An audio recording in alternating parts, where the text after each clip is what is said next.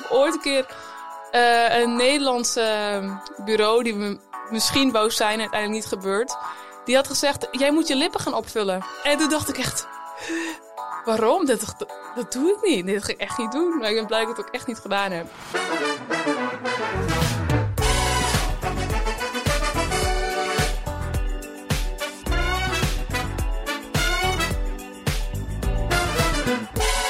Hallo, ik ben Fiona Hering, modejournalist. En ik ben Bastiaan Schijk, fashion consulent. Soort van. Wat ben je eigenlijk, Bas? Vertel. Ja, ik wil eerst iedereen welkom heten bij de Bas en Fiona Show. Ja. Afgekort de BEF Show. En de vraag is, waarom zijn we nu eigenlijk met deze podcast begonnen, Fiona? Ja, nou omdat ik doe natuurlijk heel veel interviews en er werken zo ontzettend veel leuke mensen in de mode. En achter de schermen, voor de schermen. En die hebben altijd waanzinnige verhalen. Dus ik voel me altijd heel... Ja, ik vind het geweldig dat ik die altijd aan mag horen. En ja, dan maak je er een verhaal van. En het zijn ook heel vaak mensen die je niet zo vaak op tv ziet. Ook omdat ze dat misschien niet willen. Of misschien dat de redacties soms ook niet zo goed weten wat ze met modemensen aan moeten. Dus die hun verhaal dan ook niet kwijt kunnen. Dus het lijkt me onwijs mooi om dat te delen. Ja, en daar gaan wij in deze podcast eigenlijk een beetje op naar jacht. Op naar die mensen die achter de mode zien zitten. En die eigenlijk de hele boel draaiende houden. Ja, maar ook ontwerpers en modellen. Iedereen reist de hele wereld rond. Heeft geweldige verhalen. Mm-hmm. En tips natuurlijk voor mensen thuis. Ja, want wij kennen elkaar al 30 jaar, 25 jaar denk ik. Zo. Ja, zoiets ja. Ja.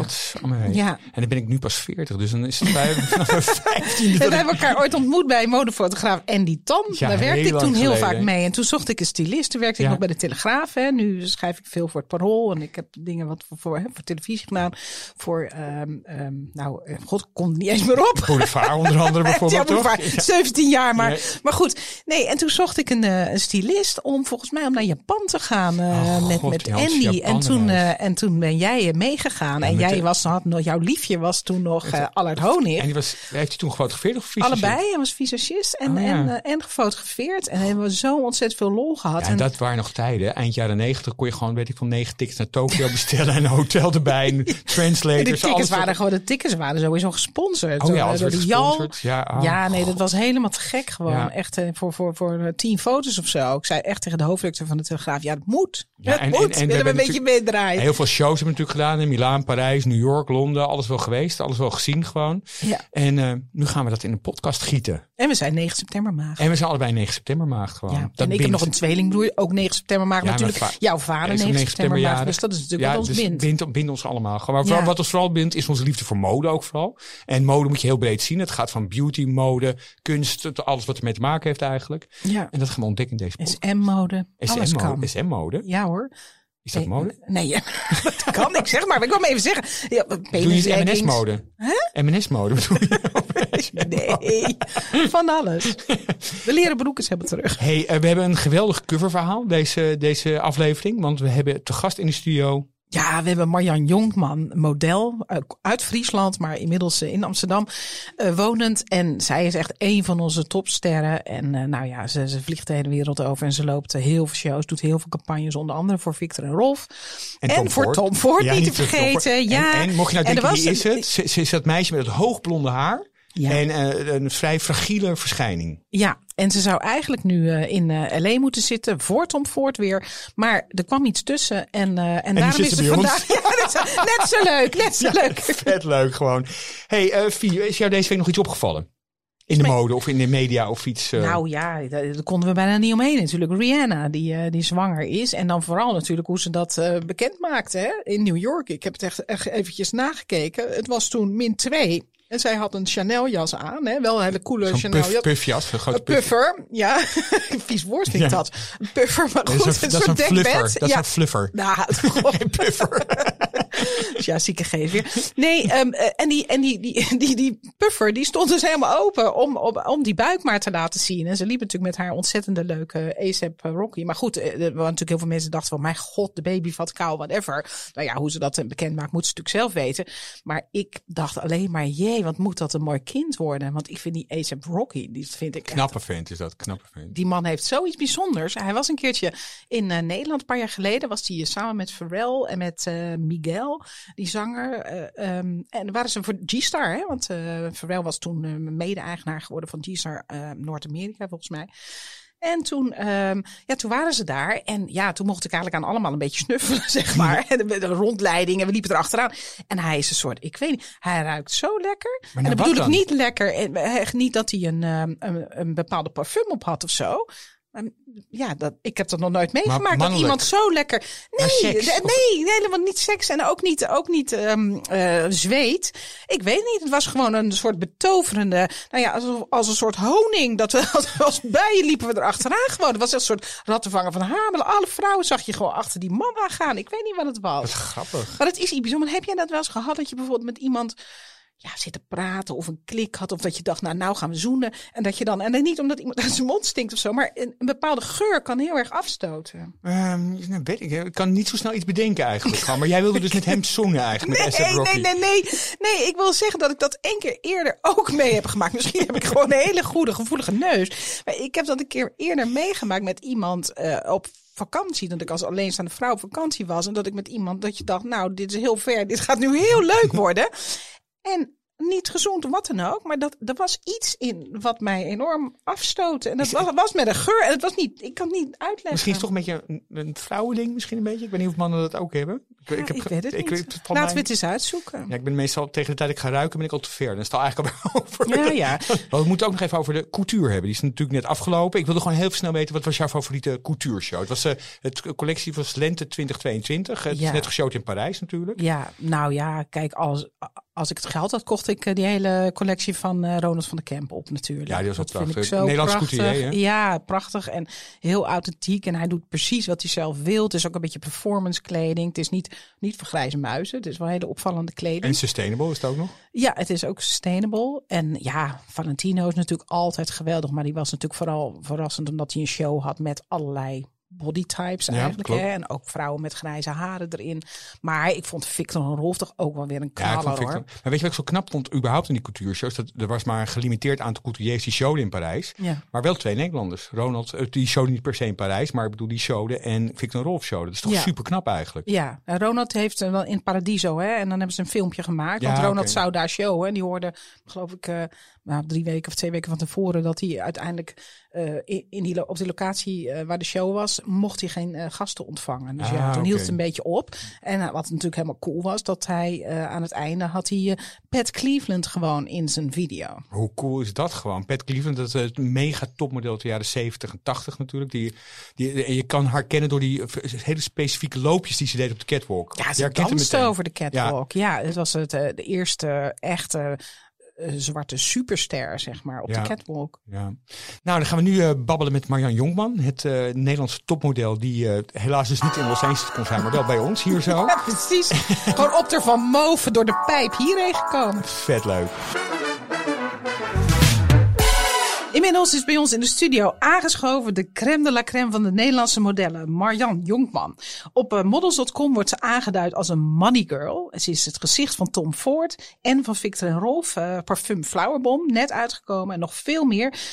Ze staat in optie voor Tom Ford in LA, maar ze is hier op de Van Moof, dwars door de pijp, Marjan Jonkman. Yay! Yes. Welkom Marjan, welkom. Dankjewel. Ja, Marjan, wat is een money girl? Ja, dat vroeg ik mezelf ook af. Ik zag het staan en ik dacht, ben ik een money girl? Het klinkt goed. Ik denk dat het ermee te maken heeft omdat ik heel veel Tom Ford beauty dingen gedaan heb. En nu dus een paar, zoals Victor and Rolf fragrance.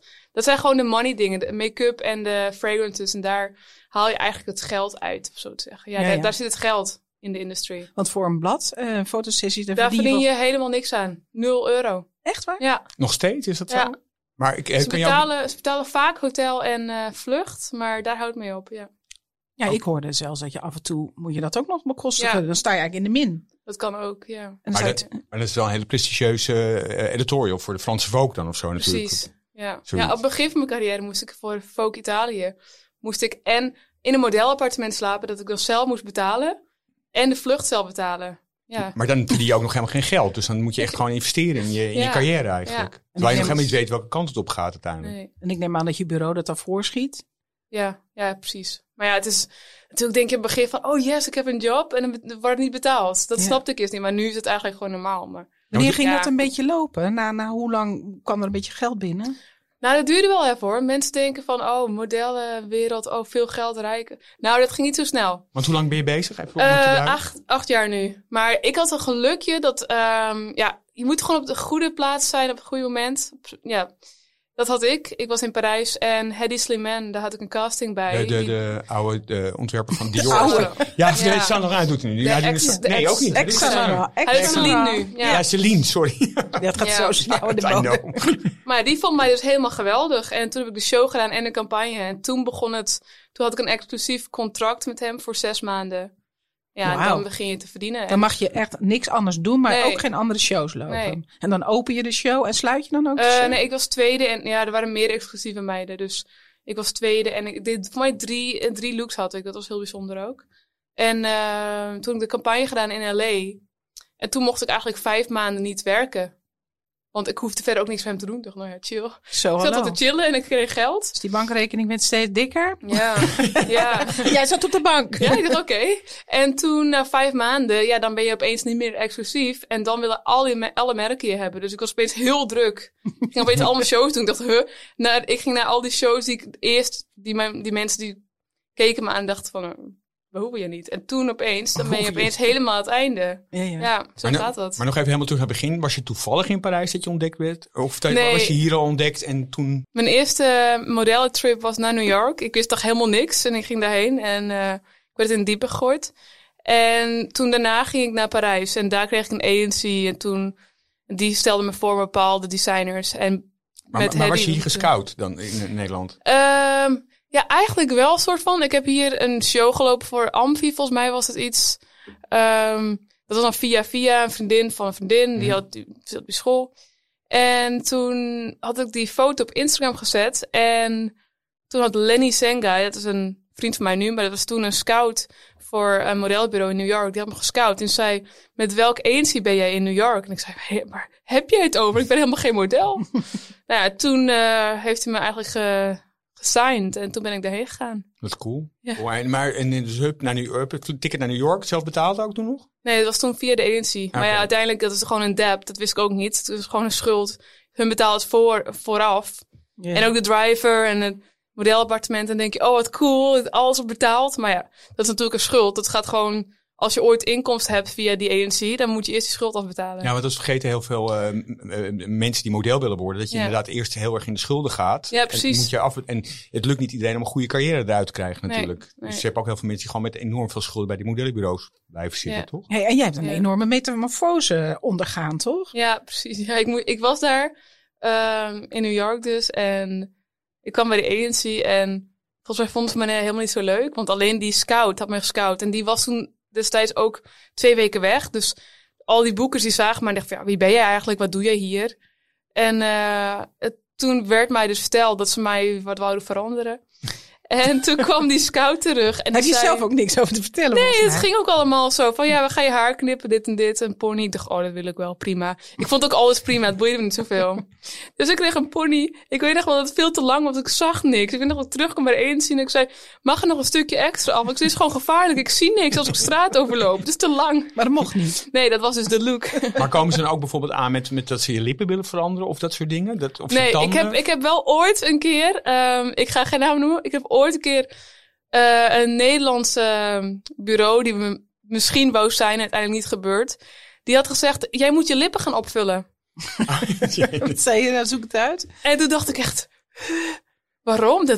Dat doe ik niet. Dat ga ik echt niet doen. Maar ik ben blij dat ik het ook echt niet gedaan heb. Maar jij had, want toen hebben ze je pony geknipt. Maar hebben ze toen ook je haar meteen heel erg geblondeerd? Of had jij op een gegeven moment je wenkbrauwen geblondeerd? Ja, dat kwam met Hedy, toen met Saint-e-1. Toen begon dat. Ja. Die had het geblondeerd en... En ook je garderobe, toch? Je moest toch een soort van rock'n'roll girl worden? Dat was dus in New York nog. Dat werd dus ook betaald. Maar uiteindelijk werd het een schuld, dus voor mij. Ja. Gingen we naar de H&M en Forever 21. Dan gingen we shoppen. Nou, ik hou wel van shoppen, maar dit was echt verschrikkelijk. Je gaat shoppen met een van je agents. En ze gaven allemaal kleren. Korte rokjes. Helemaal felrood. En dan met zo'n rock'n'roll t-shirt. En ik vond het toen wel oké. Het boeide me niet zo. Het boeide me echt niet. Nu zou ik het echt niet meer doen. Maar toen was ik wat jonger. Ik was 18, dus ja. 18 en uit een Fries dorpje, toch? Ja. Waar kom je precies vandaan? Ja, Sint-Nicolaasga. Oh, spreek je ook Fries? Ja. Dat hoor je waarschijnlijk nu ook. Nee, maar doe eens iets in het Fries. Ja, doe eens iets. Ja, maar dat zegt ze heel vaak. Wat moet ik dan zeggen? Ja, de Bas en Fiona. Nee, dat hoef je niet in het Fries te zeggen. Ik zeg gewoon, ik ben vandaag te gast bij Bas en Fiona. Ja. Ik ben nu te gast bij Bas en Fiona. Oh, wat geweldig. We kunnen gewoon bij Omroep Friesland. Waarom zijn die Friesen altijd zo goed met modellen en schaatsen, vraag ik me altijd. Maar dat is een heel ander verhaal. Maar... Nee, dat is waar. Er zijn toch best wel veel Friese modellen geweest. In ieder geval in de loop van... Heb jij daar een verklaring voor? Nee, geen idee. Ja, voor mij is het wel zo dat in Friesland ook de mensen over het algemeen langer zijn. Toch in Limburg zijn ze kleiner en in het noorden langer. En gezond en gezonde huid, lekker veel fietsen. Nee, maar dat je ook zoveel naar school gefietst hebt? Ja, elke dag 25 kilometer of zo. Nee, 25 kilometer? Dan zit je hier in Hilversum, als je vanuit Amsterdam gaat fietsen. Ja, ik moest dan zitten niet naar Heerenveen en weer terug, Godzomer. Ja. Hey. Wat was je voor meisje vroeger? Hè? Want dan opgegroeid was je Sint-Nicolaas Scha. Je werkte volgens mij bij de plaatselijke Jumbo. Had je een bijbaantje, toch? Daar zat jij uit alle broden, toch? Zat je happen te nemen? Ja. Als je het hoorde, ze nu als dit horen. Krijg je alsnog de rekening. Waarom dat je honger had dan? Of? Nee, het is dus zo. Ik werkte bij de bakkerij in de Jumbo. En dan had je van... Ja, ik was sowieso... Ik at misschien, ik weet niet of ik veel at, maar ik at wel heel ongezond, heel veel zoet. En dan maakte ik die appeltaartjes en die kwamen uit de oven en die roken zo lekker. Dan ging ik altijd die stukjes zo eruit halen, soort stukjes deeg eruit halen. Dat deed ik zo in een doos en dan zag je wel dat stukjes eruit waren. Mensen die zo'n appeltaart hebben gekocht, Marjan heeft eraan gezeten gewoon. Ja, sorry. Ja. Kun je iets vertellen hoe een fotoshoot gaat? Bijvoorbeeld bij Tom Ford. Want jij kent hem inmiddels zo goed dat je volgens mij zelfs bij hem thuis komt. Ja, het was bij hem thuis de shoot ook. Ik heb de laatste keer dat ik met hem shoot... ik heb voor hem ook een paar keer hier in Nederland geshoot. Maar met hem was 1,5 jaar geleden. Dat was tijdens corona. En ik moest eerst 2 weken in quarantaine in mijn eentje in L.A. Nou, dat was verschrikkelijk. Maar daarna kwam ik eruit. Helemaal negatief, alles goed. En toen hadden we een nachtshoot. We gingen de campagne shooten in zijn huis of rond zijn huis. De tennisbaan en bij zijn zwembad en alles. Ja, het was echt heel cool. En ik zei dat tegen Tom. Ik keek even naar je huis, maar dat ziet er echt sick uit. Hij zo, well Marjan, thank you so much. I know, it's a very nice, humble little cabin. Maar het is een enorme mansion waarschijnlijk. Het is heel groot. Toen zei ik, well, your pool house is twice my apartment. Wat geweldig. Maar ja, en belt hij ook op voor je verjaardag en zo? Nee. Hij is niet zo... ik bedoel, hij is tegen mij, als ik hem 1 op 1 als ik zie, dan is hij wel gewoon heel erg... gewoon vriendelijk en chill. Maar hij is wel afstandelijk over het algemeen. Dus omdat ik vaak met hem gewerkt heb, ken ik hem wel goed en weet ik dat ik wel veel kan zeggen en alles. Maar toch blijft het Tom Ford. En het blijft ook werk uiteindelijk natuurlijk, toch? Ik bedoel, het is niet... Het is gewoon een werkdag. Ja, en hoe zit het met de cadeaus? Komen ook niet elke week met de DHL een paar leuke cadeaus? Nee, dat is echt jammer, inderdaad. Echt niet? Nee, voor mijn verjaardag kreeg ik wel toen werkte ik voor hem. Toen kreeg ik wel een taart. Maar ik dacht, ik had toch wel een paar keer Hoepel op met die taart. Ik wil het jasje is echt heel leuk. Deze jas vind ik echt heel mooi. Ik heb het een paar keer gezegd. Nee. Maar dat denken mensen natuurlijk altijd. Als je een campagne schiet, dat je ook meteen wat outfits krijgt. Moet je natuurlijk ook een beetje boegbeeld naar buiten. Ja, dat valt mee. Dat verschilt echt per merk. Sommige merken zijn veel meer opener en die geven veel meer. Maar ja, het verschilt. En merk je dan als je bijvoorbeeld zo'n merk als Tom Ford doet, dat je bijvoorbeeld niet meer geboekt wordt voor een ander merk? Bijvoorbeeld een Chanel of een Fendi of iets? Dat valt wel mee. Je hebt wel inderdaad, met sommige merken is het wel zo. Bijvoorbeeld, ik werkte ook veel voor D-Squared, nu minder. Maar ik ben er ook bevriend met hun. En met daardoor, Dean en Dan. Ja. En daardoor, dat is heel raar. Daardoor wou bijvoorbeeld Max Mara mij in Milaan niet meer. Omdat ik te erg D-Squared was. Mm-hmm. Ja, nou dat is wel maar logisch. Het is ook een imago technisch dingetje. Ja. D-Squared is lekker een beetje ruig en stoer. Max Mara is natuurlijk vrij elegant en Italiaans. Ja, en nou gaan Dean en Dan, die gaan heel vaak op vakantie. En die bellen dan ook altijd jou. Ja, klopt. Hoe verklaar je dat? Dat jij gewoon met al die mensen op vakantie mag? Ja, vorig jaar was ik nog naar Dubai gegaan met ze. Voor oud en nieuw. Toen belden ze me op van, ja, we willen echt nog wat leuke mensen mee. Wil je meegaan samen met je vriend? Ik zei, ja, is goed. Dus werden we ingevlogen, echt last minute. Het was weer hilarisch, ja. Maar dat zijn wel alle leuke dingen natuurlijk van de modellenwereld. Maar zitten er ook nog negatieve dingen aan? Heb je wel iets, ik bedoel, omdat we natuurlijk heel erg in die MeToo-situatie zitten op dit moment. Ja. Kom je dat soort dingen ook tegen? Nee, dat heb ik niet echt. Ik hoor wel mensen die dat wel inderdaad hebben. Maar die daar iets mee te maken gehad hebben. Maar ik denk omdat ik ben te nuchter en te open en eerlijk. Als ik iets niet leuk vind, dan zeg ik dat echt wel duidelijk. Dus Mensen zeggen wel van, modellen hebben geen hersens nodig. Nou, zeker wel. Ik ben blij dat ik een slimme meid ben. Want ik heb vaker meegemaakt. Ik denk van, ik ben blij dat ik weet dat het niet zo moet. En dan. Nou, ik ga nu heel flauwe vragen ook stellen. Gewoon, is er nog steeds allemaal drugs aanwezig op shoots? En nog steeds? Dat is wel heel lang geleden. Jaren 70. Ja, op shoots zelf. Op shoots zie ik dat zelf nooit. Ik gebruik het ook niet, dus ik heb er ook niet het oog voor. Maar bij afterparties overal altijd. Maar dat heb je eigenlijk ook, niet alleen in de fashion, dat heb je ook wel hier gewoon in Amsterdam. Ik zit altijd overal. Ik denk van, wauw. Jij vertelde mij toch ook een keer dat je op je lazen kreeg, omdat je met meisjes in een huis woonde en die waren iets jonger dan jij. En toen was jij naar huis gegaan, die je gewoon doodmoe was. En die meisjes die waren dronken geworden of zo? Dat heb je zo'n ding. Je hebt de promoters. Dat heb je in Parijs en dat heb je in New York, overal. En dan kun je, dan word je op straat gewoon gesproken door zo'n promotor die zegt van, hey, wil je vanavond mee uit eten? En dan denk ik snapte dat niet. Dat is een heel ding dus, dat je dan als model zijnde kun je gratis mee naar een club of naar een feestje of naar een restaurant, kun je gratis eten, drinken, alles. En dat is dan voor het restaurant, dat die promotors werken voor het restaurant om mooie mensen binnen te laten, waardoor nog meer mensen komen. Ja, dan zijn wij eigenlijk een soort van het billboard van het restaurant. En in het begin heb je natuurlijk ook geen geld, dus dan wil je wel graag dus op het begin, ik ging ook wel mee in New York, omdat ik dacht van, dit hoort zo. En al mijn vriendinnen en vrienden gingen. Dus ik dacht, ik moet wel. Ik vond het wel raar. Maar toen in Parijs, toen kwam ik er wel echt achter dat het niet oké was. En toen zijn er van mij, die zijn gedrogeerd, Ja, dat gebeurt in elke business. Ja, dat is waar. Ja. Het is ook denk ik een heel onzeker bestaan. Hè? Want bedoel, je wordt afgewezen, maar het lijkt me heel moeilijk om dat niet persoonlijk te nemen. Ja, dat vond ik op het begin heel lastig. Nog steeds wel, maar ik heb nu wel iets met ik denk van, ik heb gelukkig ook nog een leven daarnaast. Maar, maar je kunt toch ook volgens mij, je staat bij een show, je staat in de line-up. Hè? Dus vlak voordat je op moet, allemaal in de rij, ik zeg maar 30, 40 modellen. En dan kan het zomaar zijn dat ze je eruit trekken. Zo dat kan. Ja, dat bestaat. Ja, en vooral bij Prada. Prada heeft het heel vaak. Met Prada heeft het echt een ding van, je moet pas blij zijn dat je de show loopt als je echt de catwalk hebt aangeraakt. Ja, dan gaat onze Prada sponsoring. Ik weet van Nederlandse jongens die inderdaad ook al in de line-up stonden voor de mannenshows dan. Ja. En dan vlak voordat ze op moesten, werden ze gewoon zo uit die line-up getrokken. En dan mochten ze gewoon niet op. Ja, maar dan ligt het waarschijnlijk. Nee, dat is de outfit waarvan ze die dan niet meer. Ja. Ik dacht dat.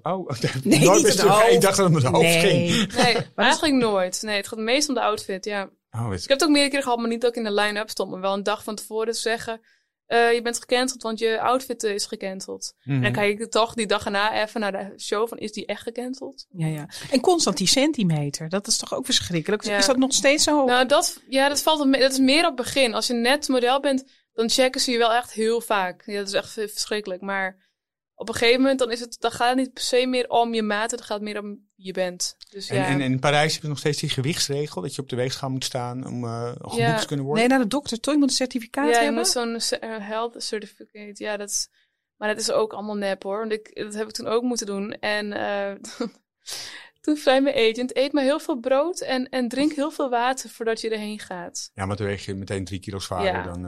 maar ook als je dan ineens een heel brood gaat eten. Jij ook, Vio. Gediscrepen eruit.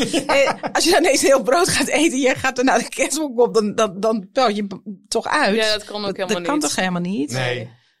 Ja, en ook inderdaad altijd zeggen van, je moet slank zijn of in ieder geval mager zijn, maar dan wel backstage allemaal marsen en dat soort dingen hebben liggen, toch? Ik ben bijna nooit gezond eten. Het is nu iets beter de laatste tijd, maar vooral in Milaan is echt alleen maar carbs. Gewoon echt koekjes, croissants en dingen. Is de Aziatische markt nog steeds populair? Want ik weet van toen dat al die modellen hier een beetje bekend werden in Europa, meteen ook naar de Aziatische, Japanse markt gingen en de markt in Singapore, want dat was cashje daar, zeg maar. Ja, klopt. Ik ben er ook vaak geweest. Ik was in China ook helemaal een ding.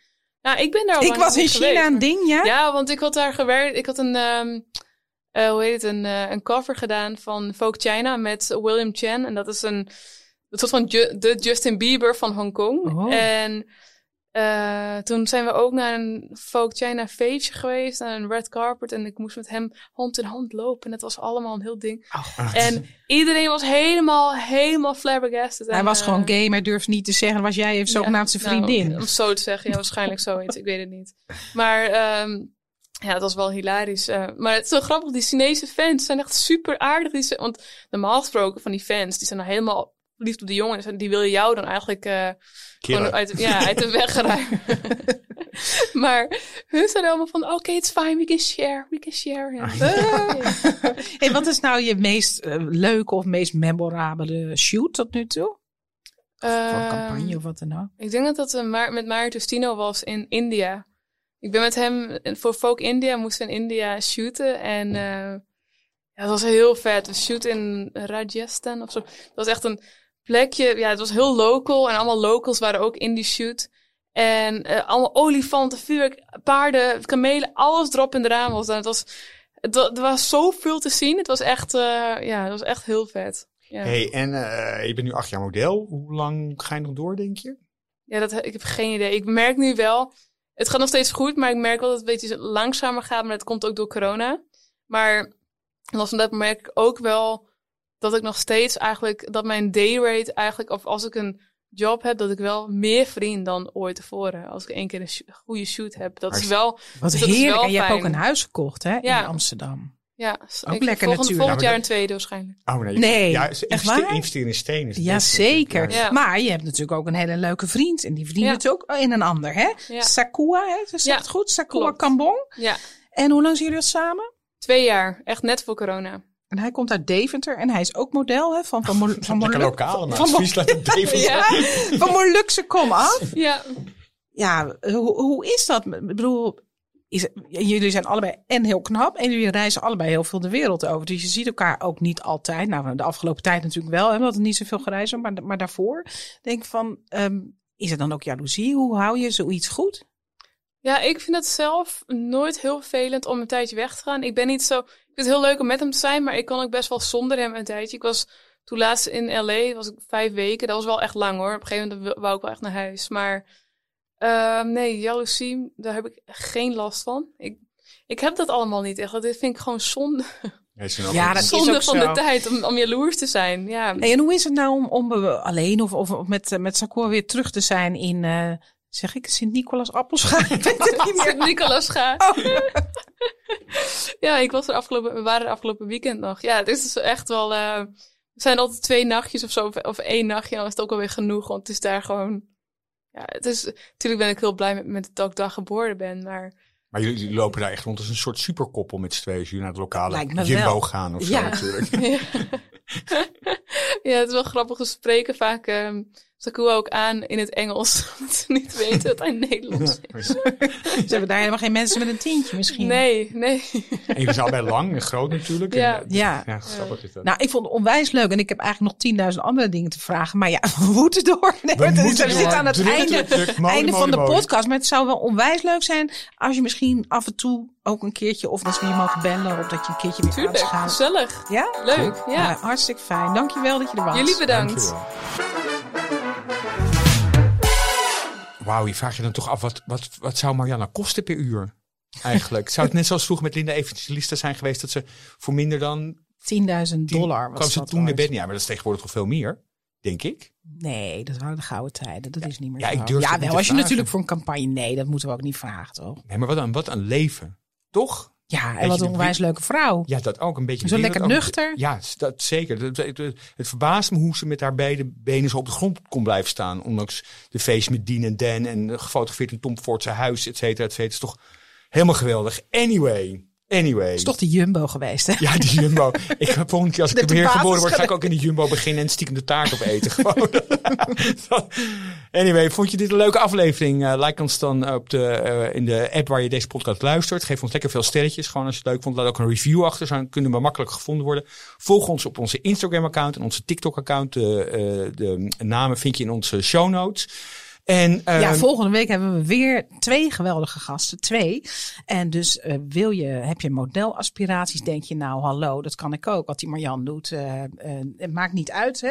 Elk lichaamstype, elke leeftijd, luister zou ik zeggen. Ja, zeker, want wij hebben de 2 mensen die dat tegenwoordig bepalen. Gewoon de volgende keer. Directors, Casting directors, ja, absoluut. Dus zeker luisteren de volgende keer. En als laatste... Ja, we sluiten altijd af met een tip. Ja, dus een kledingtip. Ik heb een heel makkelijk tipje. Je weet als je zo'n wollen trui hebt, dan peelt het toch altijd zo dat je allemaal van die rolletjes krijgt op je trui. Kan, ja. Als je hem heel lang hebt. Ja, ik heb hem heel lang, heel vaak gewassen. Dat heet tegenwoordig heet het sustainable mode, gewoon als je het vaker draagt. Maar je kan zo'n shaver ervoor kopen, maar dat kost weer energie. Hè? Dat is niet zo goed voor het milieu. Maar wat nou het beste werkt, is gewoon een lavasteen kopen. Die koop je gewoon online, koop je een lavasteen, een stukje lava eigenlijk. En daarmee kan je trui scheren, waardoor al die peeldingetjes eraf gaan. Oh, echt? Ja, een heel makkelijk tip. Kan je daar nog meer dingen mee scheren? Dat heb ik nog niet geprobeerd, maar het is vrij scherp. Je kan het proberen. Maar misschien dat ik het vanavond even op de poes ga proberen. Maar oké, we gaan kijken gewoon. Okay. Nogmaals bedankt voor het luisteren en tot de volgende keer bij de Bef Show. Doei!